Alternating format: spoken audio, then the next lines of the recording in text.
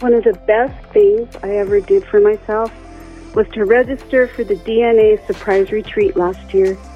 It was shortly after I found out about my DNA surprise and my ethnicity shift. The retreat was a place of community and friendship and understanding and learning that I was not alone. I learned skills to manage the shock, and I was learning to begin to heal. I was so surprised that many people were going through the very same thing or similar circumstances. I was surprised by the empathy and the care that I received. I was surprised in a lot of other good ways. Is there any way you can go to the retreat this year? I can highly recommend it in every way. Let your story begin. Let your healing begin.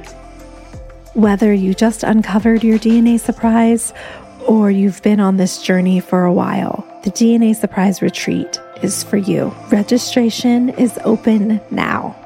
Join us from September 19th through the 22nd, 2024, just outside of Phoenix, Arizona. You can reserve your space at DNASurpriseRetreat.com.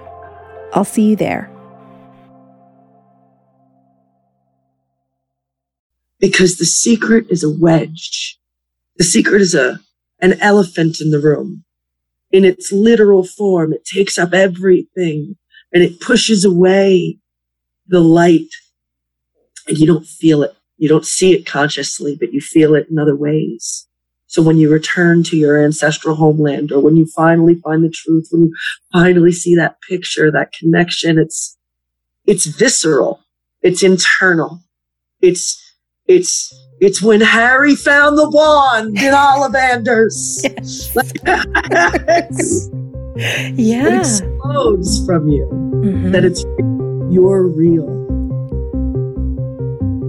Imagine spinning into a tube, sending off your DNA, and unknowingly turning your life upside down. For me and thousands of others, this is our reality. I'm your host, Alexis Auerselt. In July of 2021, I discovered that I am an NPE, someone who has experienced a non-paternal event. In other words, my biological father isn't who I thought he was. This podcast shares the journeys of people who were shocked by a DNA discovery, mostly through modern DNA testing. We're telling the stories of NPEs, adoptees, and donor-conceived people and their families. This is DNA Surprises.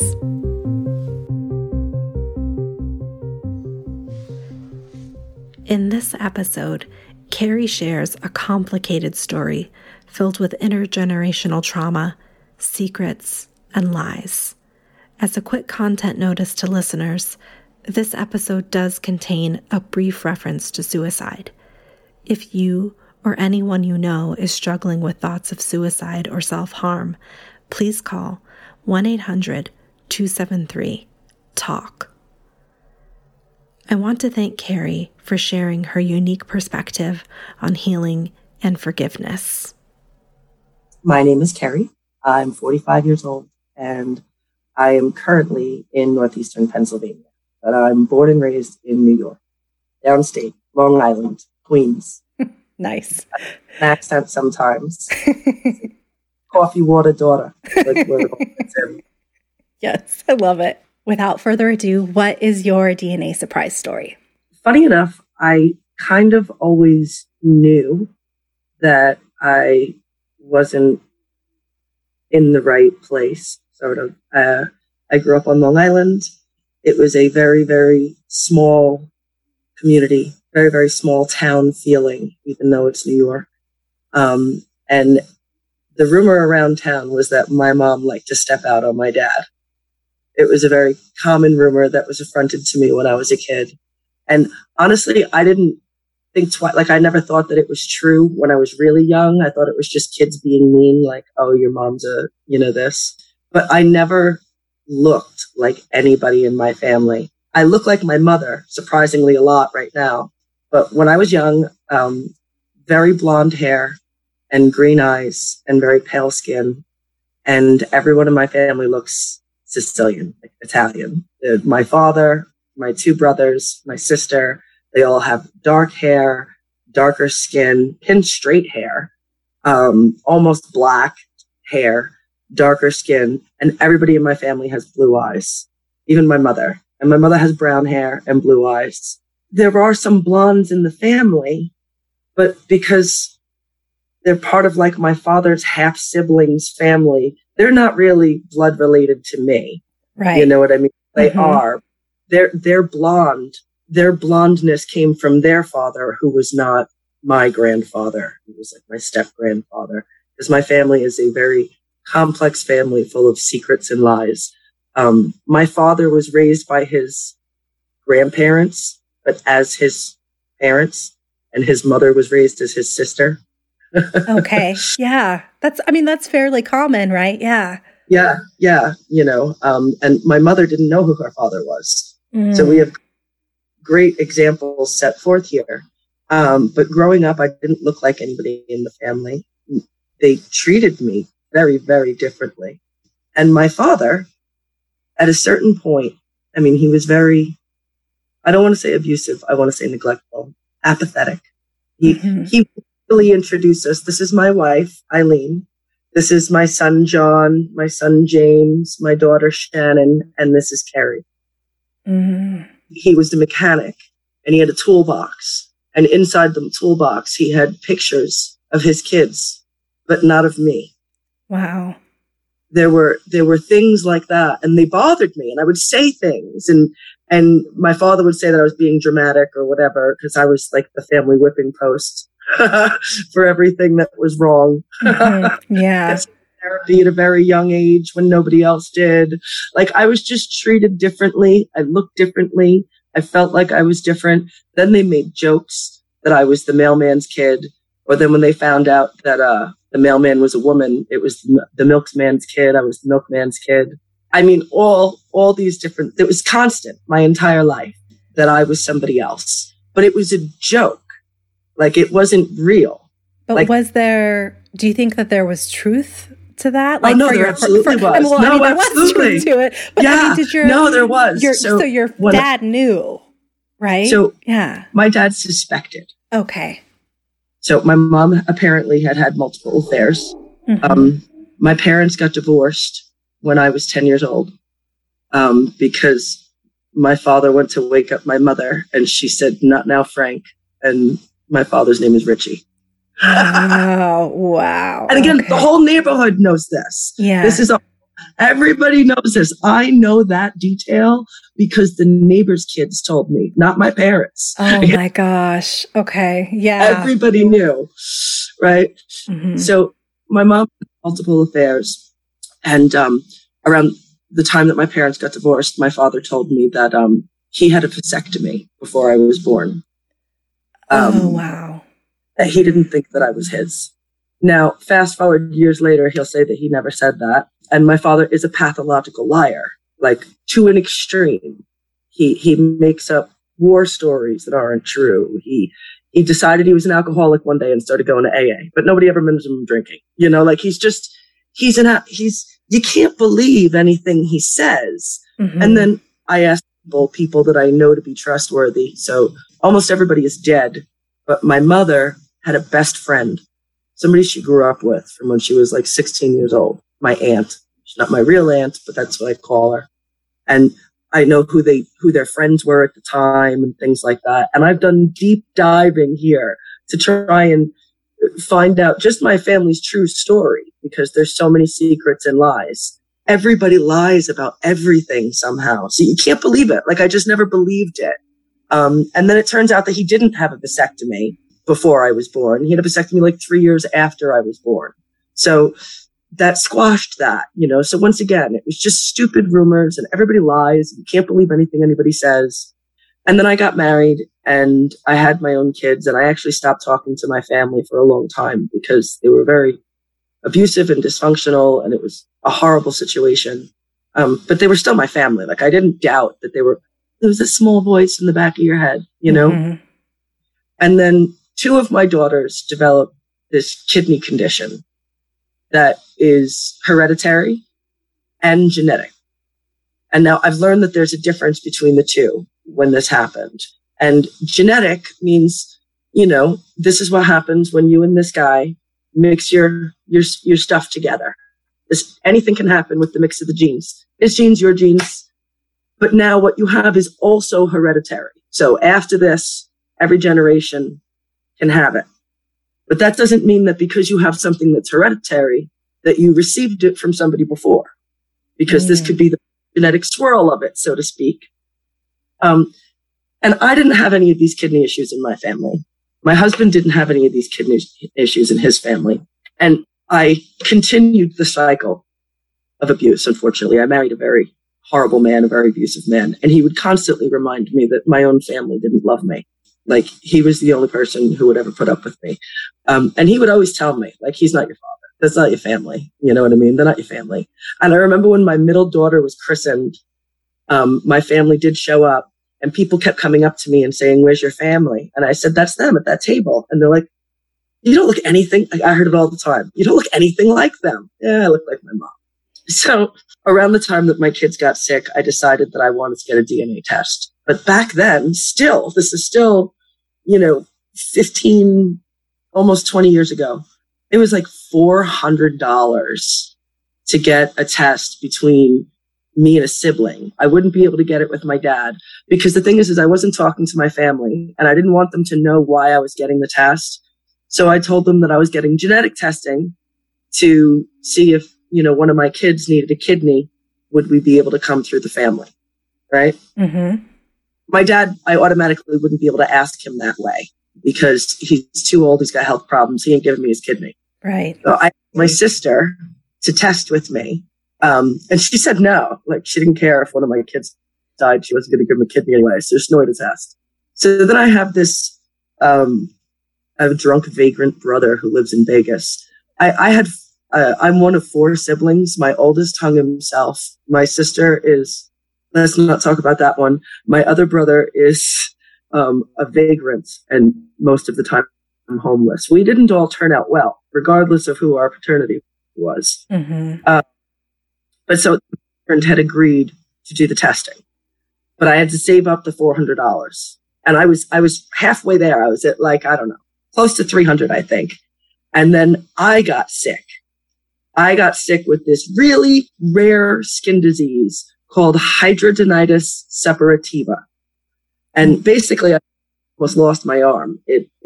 I had to go in the hospital and I had to have surgery and I had this huge infection. It happens either, in your armpit or in your groin. And luckily it was not in my groin. It was in my armpit.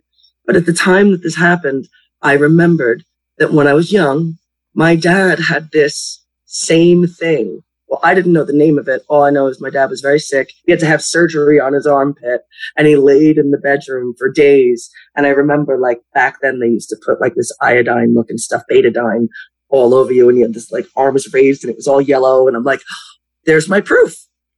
I don't need to save the money and spend the $400 on this test. There's the proof. He's my dad. Unless my mom had sex with 2 people who have this rare freaking skin disease, how likely is that? So that put your questions to bed. That put my mind at ease. Yeah, and I stopped looking. I stopped thinking about it. I 100% knew that my dad was my dad. And I was all happy. I'm never going to tell him. I know, and I'm never going to tell him. I'm good because he's treated me this way his whole life. I'm never going to say anything to him, but I know the truth, mm-hmm. And that's it. I speak to my family for many years, and we fast forward to last year, right before the pandemic. My father is very old and alone and eating cat food in an apartment in New York that he can't afford and he's getting evicted from. He's a veteran and they're offering him just a shelter. He can't bring his possessions. He can't. So now this man that I don't talk to and haven't spoken to in years, and we've had a terrible relationship my whole life, he has to come live here in Pennsylvania with me because there's nobody to take care of him. My oldest brother is dead. My other brother is a vagrant. My sister is living in Mississippi and doing her thing. And I believe that she wanted him to come down there, but he was not willing to do that for whatever reason. Again, you can't believe half the things he says even now. Mm. And at the time that I found him, he was talking to dead people that weren't there. and eating cat food, like I said. So I was like, all right, we have 2 houses here in Pennsylvania, my husband and I. I'm remarried. I'm not with the first husband anymore. He went off and left for a 26-year-old. So then I had 4 kids, and I was single, and I was struggling, but I found the man of my dreams, and I'm married. I'm remarried. He's a wonderful man, great father. We have a good life. I can't complain.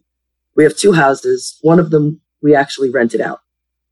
So that's it. My father's going into the rental house a half hour from me here, and I go and I check on him regularly, and I take care of him. Despite the relationship that we had, it has now grown into something very different. We've become very close. That's good. That's wonderful. Yeah, it's an amazing story in that sense, in how we've put a lot of our demons to rest. My family has kind of come back together in a way, not fully and never will be. Well, about a year or so ago, my ex-husband decided to be so fun and tell his 22-year-old daughter that he doesn't think that he's her father. And he knows what this did to me my whole life. Like, we spent 17 years together. He knows what this did to me. And he made the decision to do this to his child. When he lost the ability to abuse me personally, he uses the children to hurt me. He tries to turn them against me at all times. He insists that because he cheated, he wants to validate that by saying I cheated on him the whole marriage. I abused him. The stories that he spins. The victim that he is. It's terrible. But I know that all 4 of my children are his. And he would do this to me over the years. And I would be like, we're going to get a DNA test. And we could never afford it. But I would be like, we're going to do it. And he'd be like, no. And he would take it back. Like I was just mad. He would say it all the time. And so when he said it to her this time, again, divorced, remarried, you're not under my control anymore. I can't believe you're still hooked on this thing. I haven't heard that argument in a long time. But all right. As soon as he said it and he told her, I was like, we're getting that ancestry test. Because his whole family did ancestry and they had a DNA surprise. Oh, wow. They're everywhere. They're just everywhere. Years ago, when Ancestry first came out, they all got tested and they all came back, not my husband, but his aunt and his cousins. And it turns out that his aunt has a different father than the rest of them.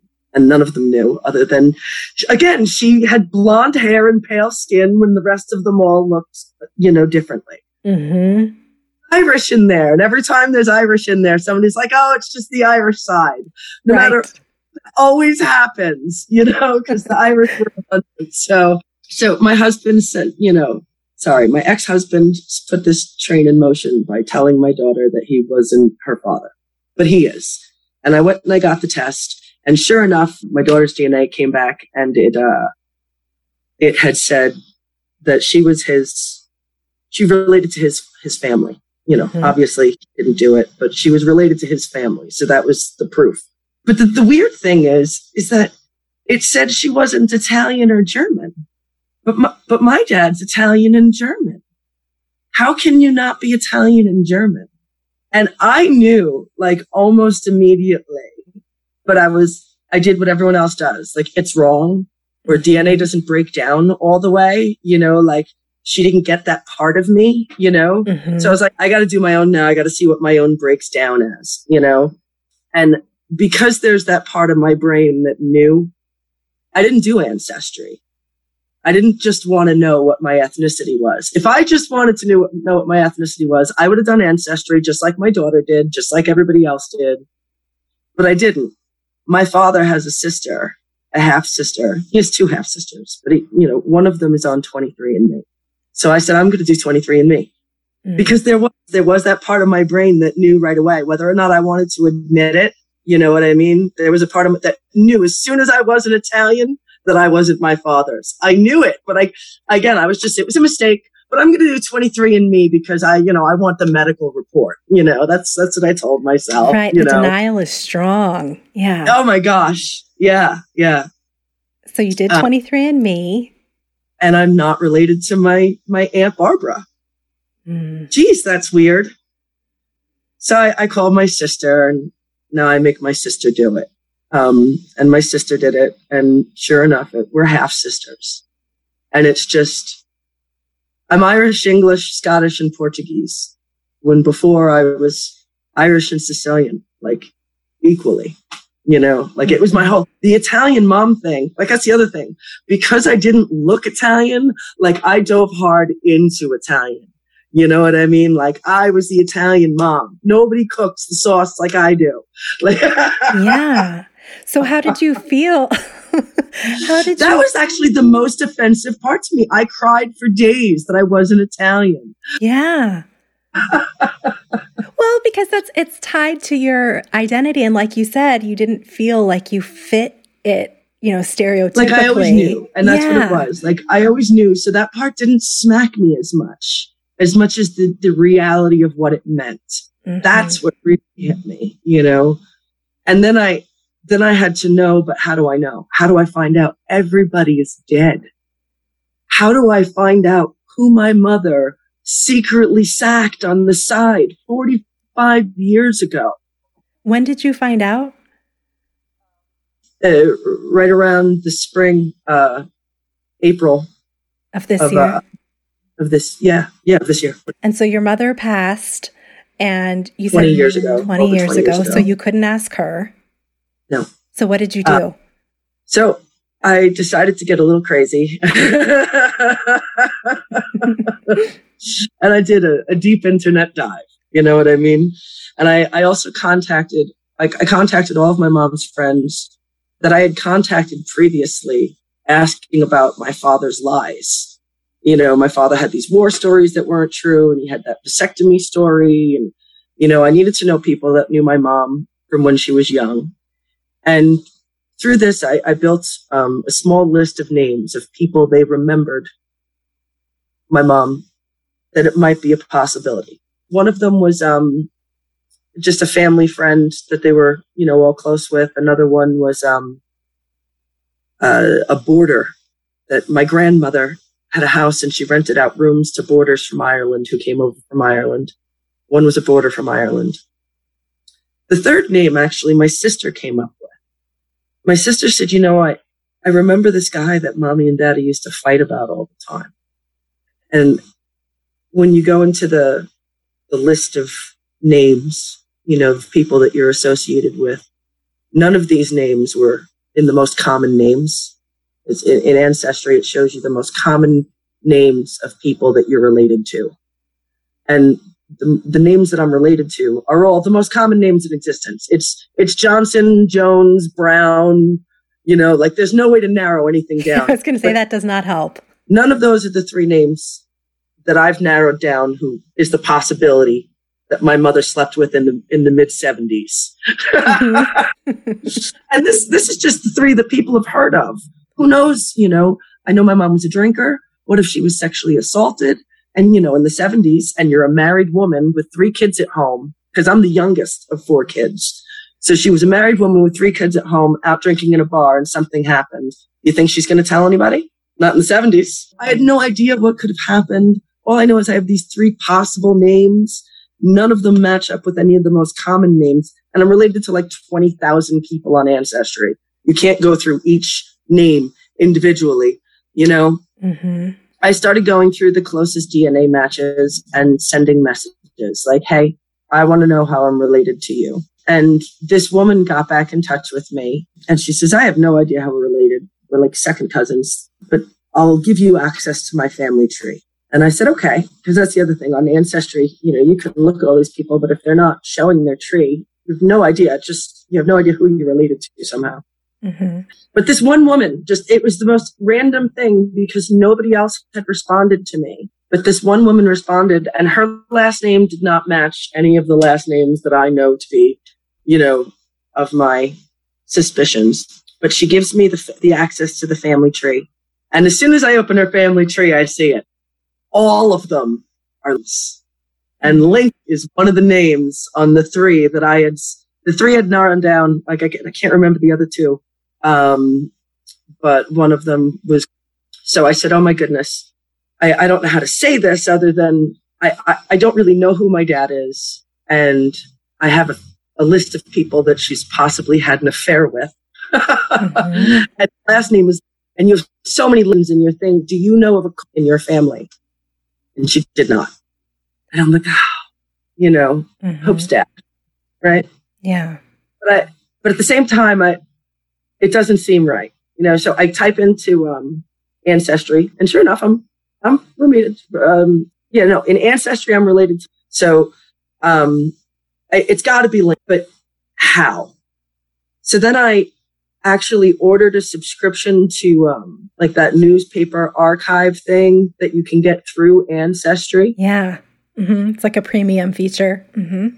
And I decided that I wanted to find Carl himself and just ask him what he knew about my mom, and maybe that would helpfully get me somewhere. Maybe he had brothers or cousins, or maybe there's something, So I went to the newspaper thing and I typed in the name and I narrowed it down to Nassau County. And I was looking for births, obituaries, anything like that. And sure enough, I found an obituary for a mother who was survived by his son, Junior. Mm. And they lived in a town very close to my town.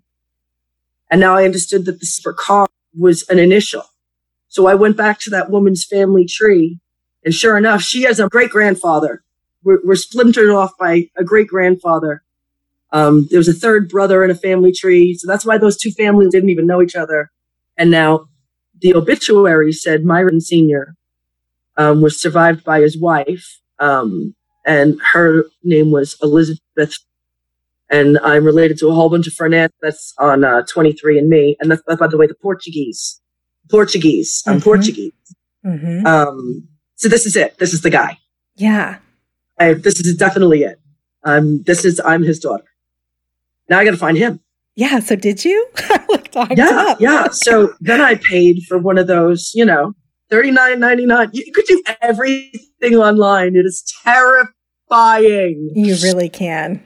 I know and Junior can't be the most common name in the world. Mm-hmm. But so I did a background check. I found out where he lived. I found out how many kids he had. I looked everybody up on Facebook. He was not on Facebook. His previous wife had passed. His current wife is on Facebook, and 2 of his 3 children are on Facebook. But everything is shut down in private. Like you can't really see anything.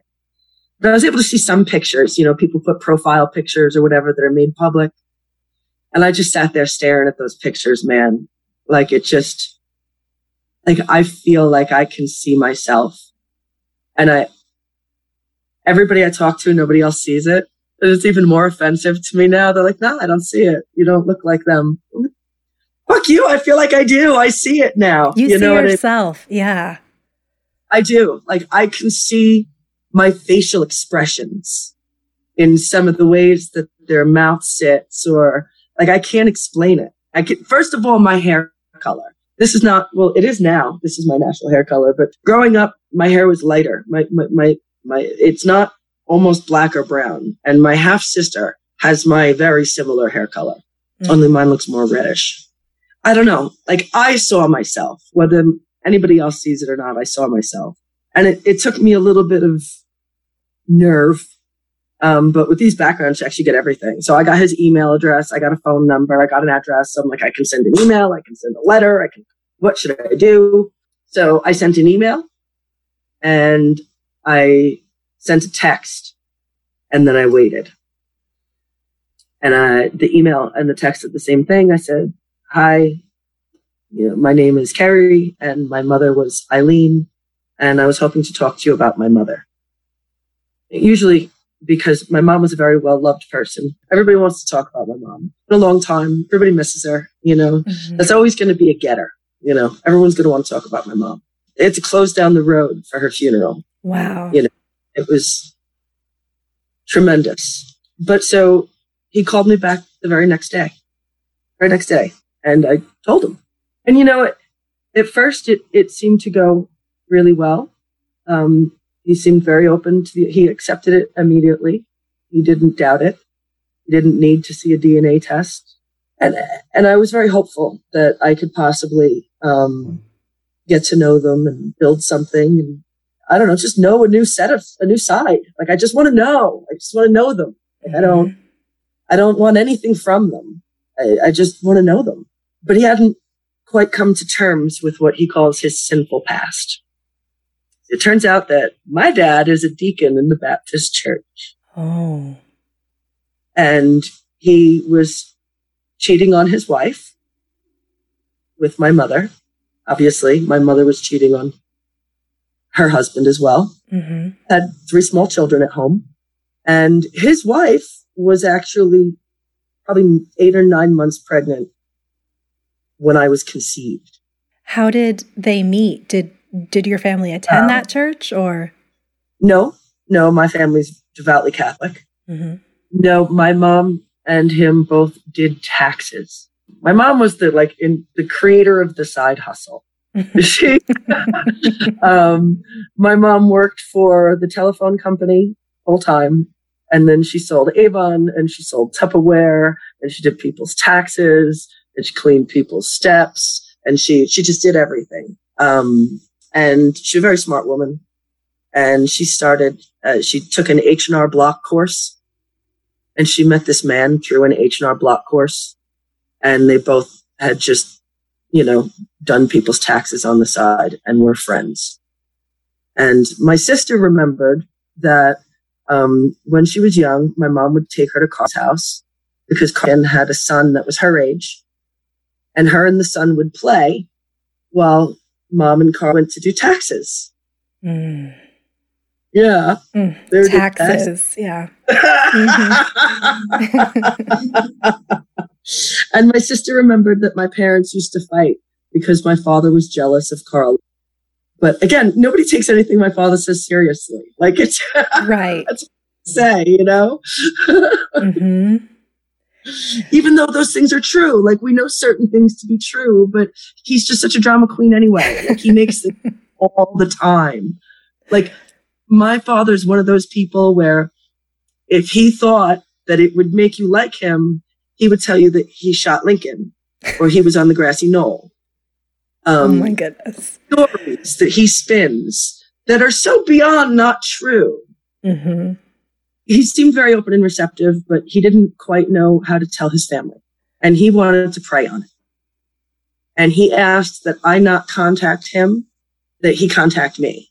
And that immediately made me feel dirty and like the other woman. And like, this is probably very similar to a spin that you tell women, right? I'm not going to leave my wife, or I'm going to leave my wife. I just need time, Mm-hmm. This isn't a mistress you have on the side.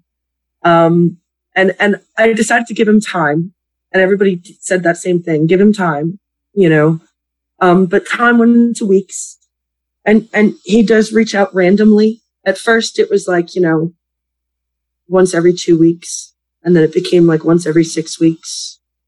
Now it's been like 9 weeks, since the last time, it's, and he found out actually the day after Father's Day. I sent that text and that email on Father's Day. But so now it's been approximately 9 weeks since the last time I've heard from him. So we're going on like 6 months since he's found out. I told him the last couple of times, I'm really not comfortable with secrets and lies. I'm really not comfortable. I don't know how you try to get to know somebody. Every time I can't just call him and talk to him or share anything. Like, I have to wait for him to contact me. And then when he does contact me, he kind of talks to me about God the whole time. And that's like a whole different complex thing. I'm not religious. Mm-hmm. And so I feel like so I don't know. It's so complicated. It becomes more and more offensive as time goes on.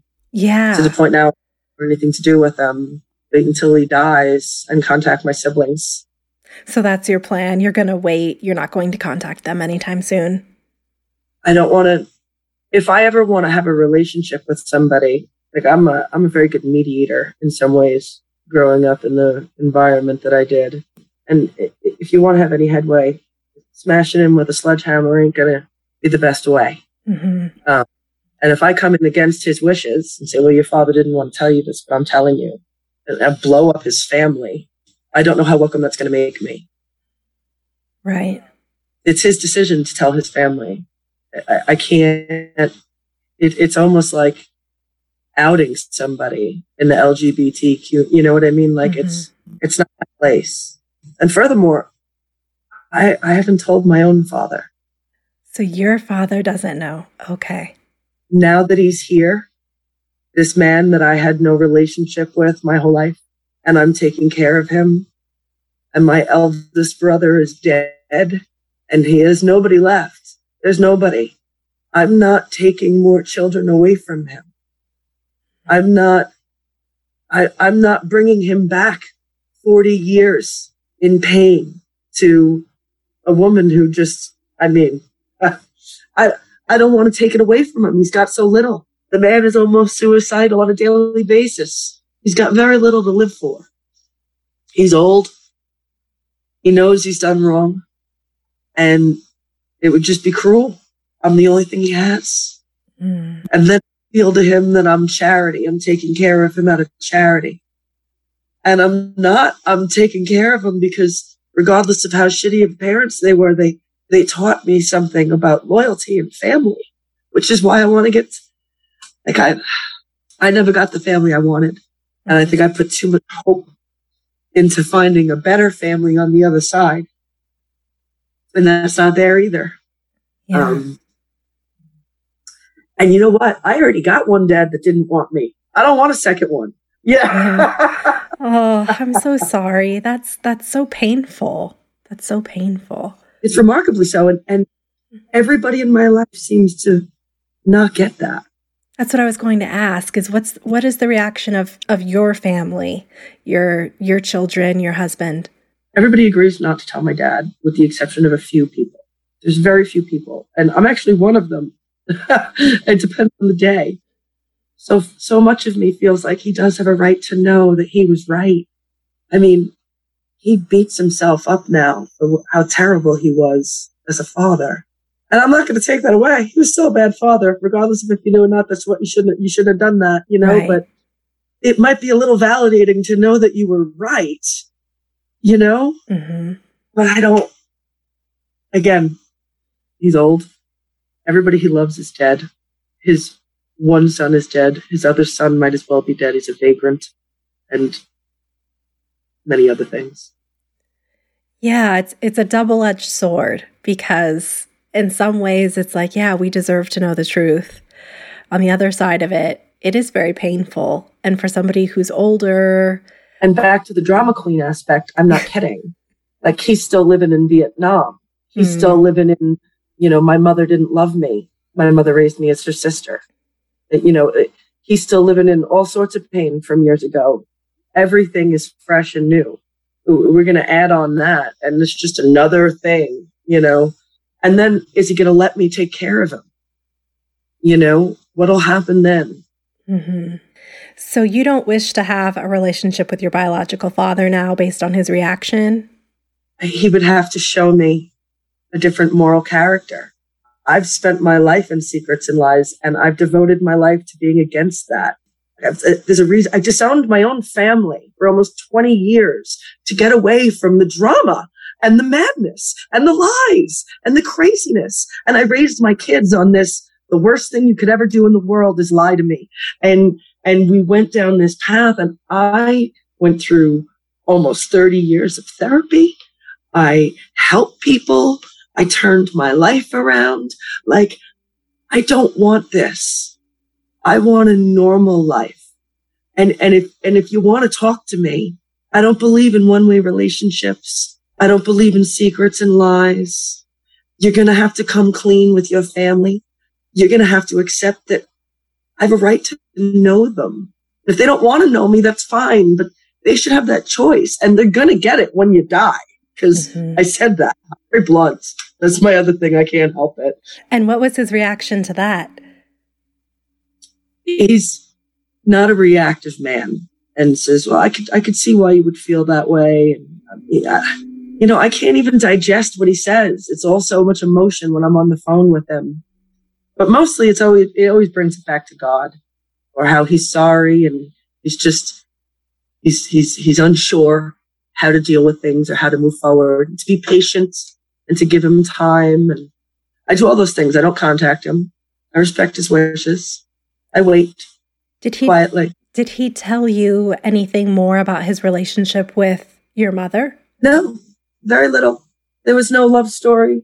He doesn't even have much memories that he can reflect on other than to, say, yes, it happened.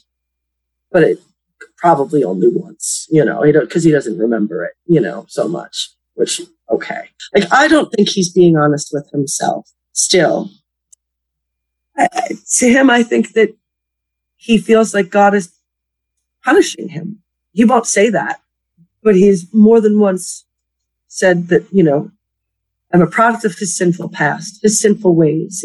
Like he doesn't see how hurtful that is. Mm-hmm. I'm not a sin. I'm not a product of one.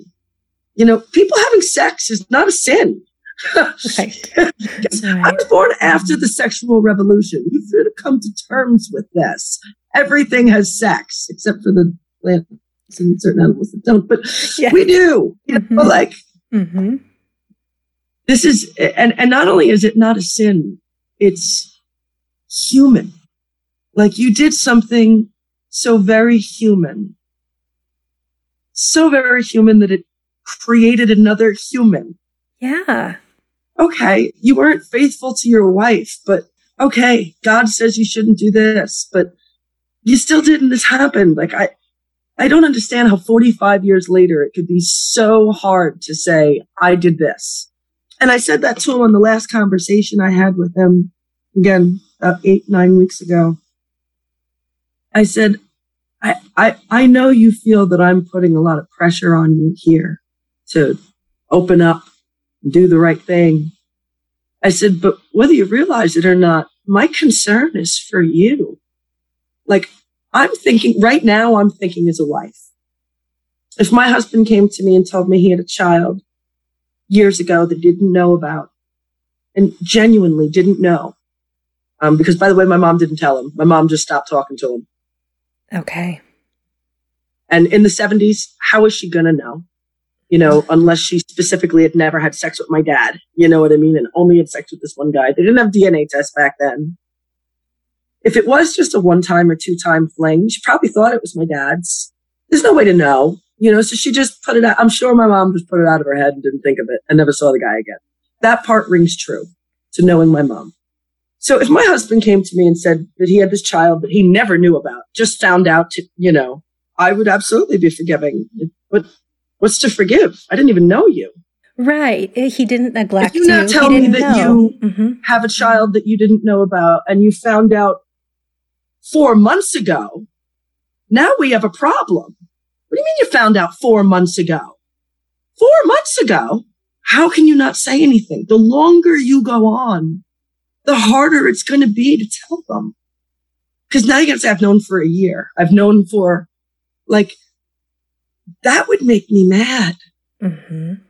Like, I think you're good in the beginning, but the longer you get, I am urging you to tell somebody because you can't keep it in. And if you believe the things you say you believe about God, I don't know how you sit in church every Sunday. I don't know how you counsel other people about their sins. How are you doing this? And those conversations tend to push them away, I guess, because the conversations keep getting further and further apart. But I'm not going to out them.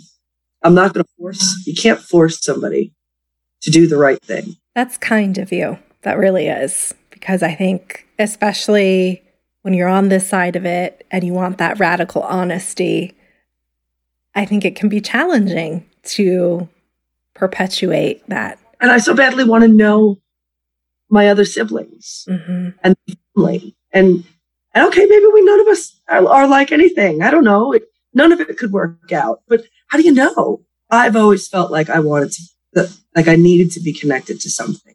And I wasn't. I wasn't rooted in anything.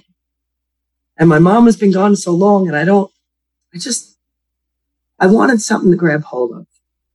Yeah. And it's very disappointing. But I can't, forcing that is not going to make that happen. That's going to drive it away. Mm-hmm. You catch more flies with honey. Right. But I think I'm done with him. Okay. So when he contacts me again, I think I will say, Because again, I'm blunt and I can't keep it in. And he needs to know that you've already told me more than enough about the kind of man you are. So I'm just going to wait for you to pass. I'm not going to violate your wishes. And you obviously don't want to disrupt your life. This isn't something you're willing to face head on.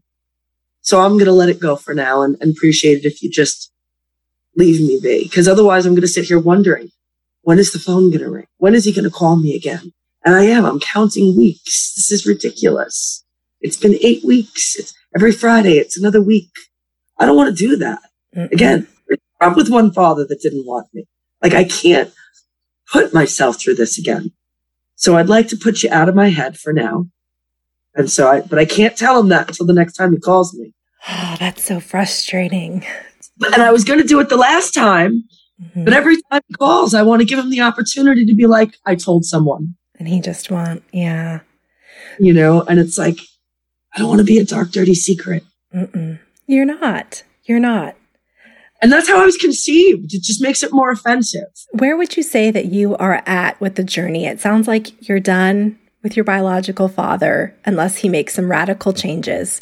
What are your feelings toward your mother? It's funny. I was angry, very briefly, but I can't hold on to it. It's kind of like trying to cup water in your hands. It's full for a second, and then it drains. And it's so much because I know what it's like to feel alone in an empty marriage. I know what it's like to not want to go home at night and wish you had a different life. I know what it's like to not feel loved. My mother didn't know her father. She didn't know where she came from herself. Her mother was a very cold, forbidding woman. I have been through a very rough life. And that has made me a deeply compassionate person, not just towards my mother, but towards everybody. In some of my worst, most horrible times, there was never anybody there for me. I was alone, very young, and I never wanted that for anybody. Like, I literally can't sleep at night if I know that there's somebody, confirmed somebody I know in pain, and I'm not helping somehow. As a mother, I can't fathom the choices that my mother made. My mother did things I would never do. My mother didn't do things that I would do every day of the week. But when I think of my mom, I don't think of her like a mother. I think of the way she held me when I was at the beach because I was scared, or the way the sun shined in her eyes. She's been gone for so long.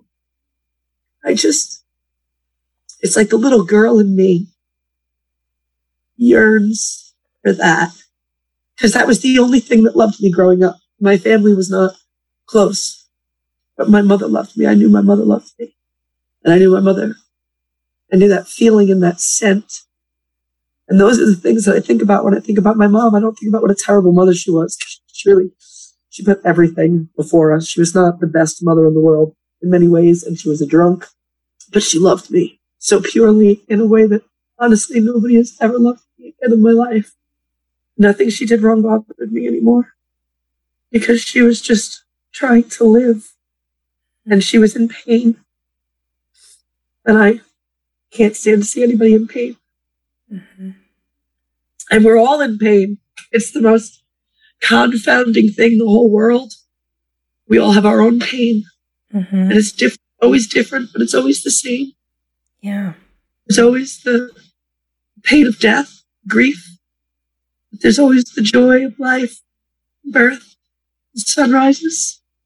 It's like this big, complex web of everything that confounds me into speechlessness, but into nonsensical babbling about how the universe is profound. We're all connected by our experiences that are oh so different, but also the same. Just living and trying to survive and not hurt and be loved. We all just want to be loved. So true. Oh, thank you for sharing that. That was Really beautiful. That's really beautiful. Sorry. No. I needed to hear that. So I'm sure that somebody listening needs to hear that too. So thank you. What advice would you give to parents who may be keeping a DNA surprise secret from their child? I think that every experience is different, and no cookie cutter answer is going to fit every situation. You have to take so many things into consideration, because truth is not just a right, but it's a responsibility.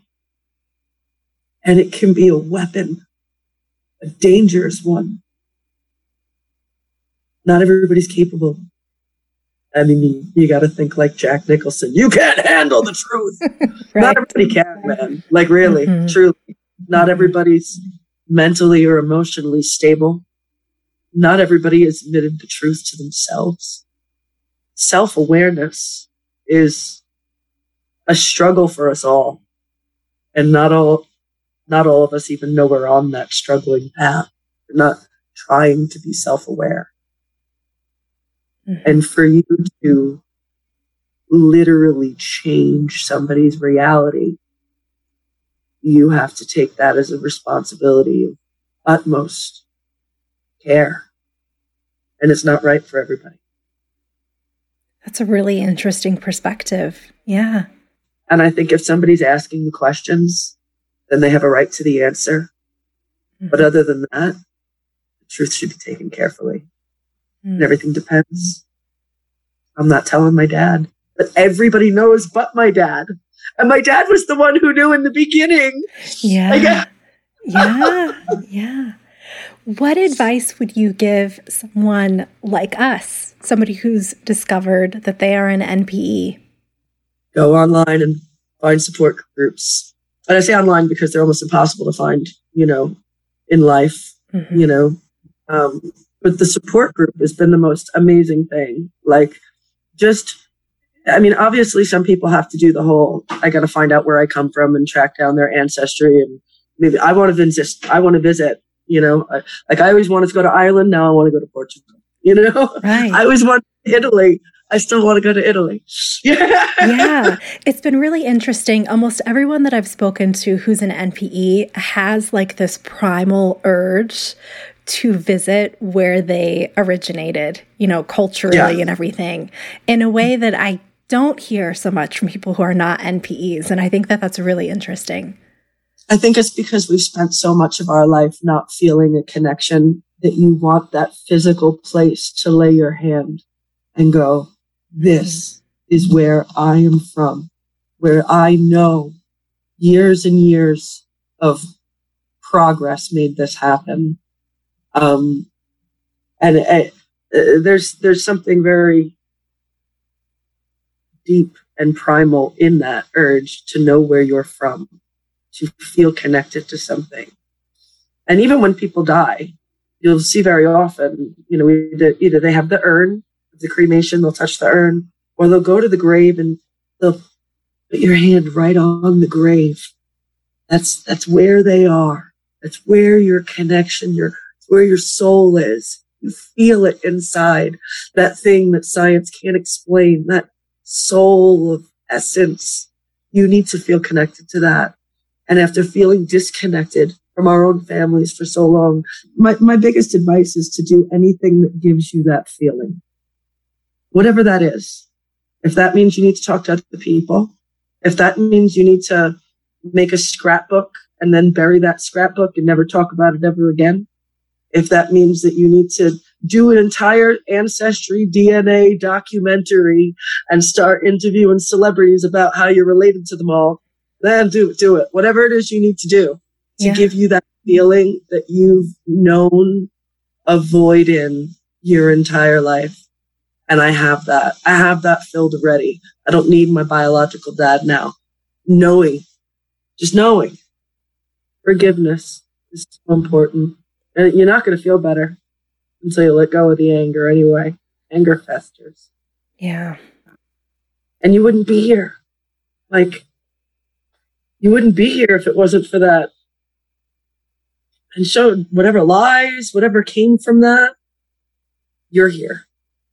And you can do things differently. And that actually is my number one lesson in life, is never let other people's behavior determine your own. Yes, that's so true. I think especially for us that are breaking those generational cycles. Yeah. Yeah. We all know, like, all of our secrets are out now. Well, not all of them, but I still don't know who my mom's dad is. I think actually that is my next part of my journey, is getting one of those DNA angels to seek out my mom's biological father so we can find out, where we come from there. Oh, that would be amazing. Good luck with that. Well, I'll get the answers she never had. Yeah. Well, Kerry, thank you so much for being so generous with your story. I think that your perspective on everything is so wise and reasonable and fair to everyone involved. And it's really nice to hear that perspective and to hear somebody that's kind of emerged from the other side of some of the anger and initial feelings that so many of us have when we first make the discovery. Well, I thank you for reaching out. And I am more than honored to be, a participant in this podcast and share my story. And hopefully somebody else can take comfort in knowing that there is many ways that you can see the same story. And it is the same for all of us, even if it's different. Yeah. Thanks again to Kerry for sharing her story. If you have a DNA surprise story you'd like to share, please email dnasurprises@gmail.com. Until next time.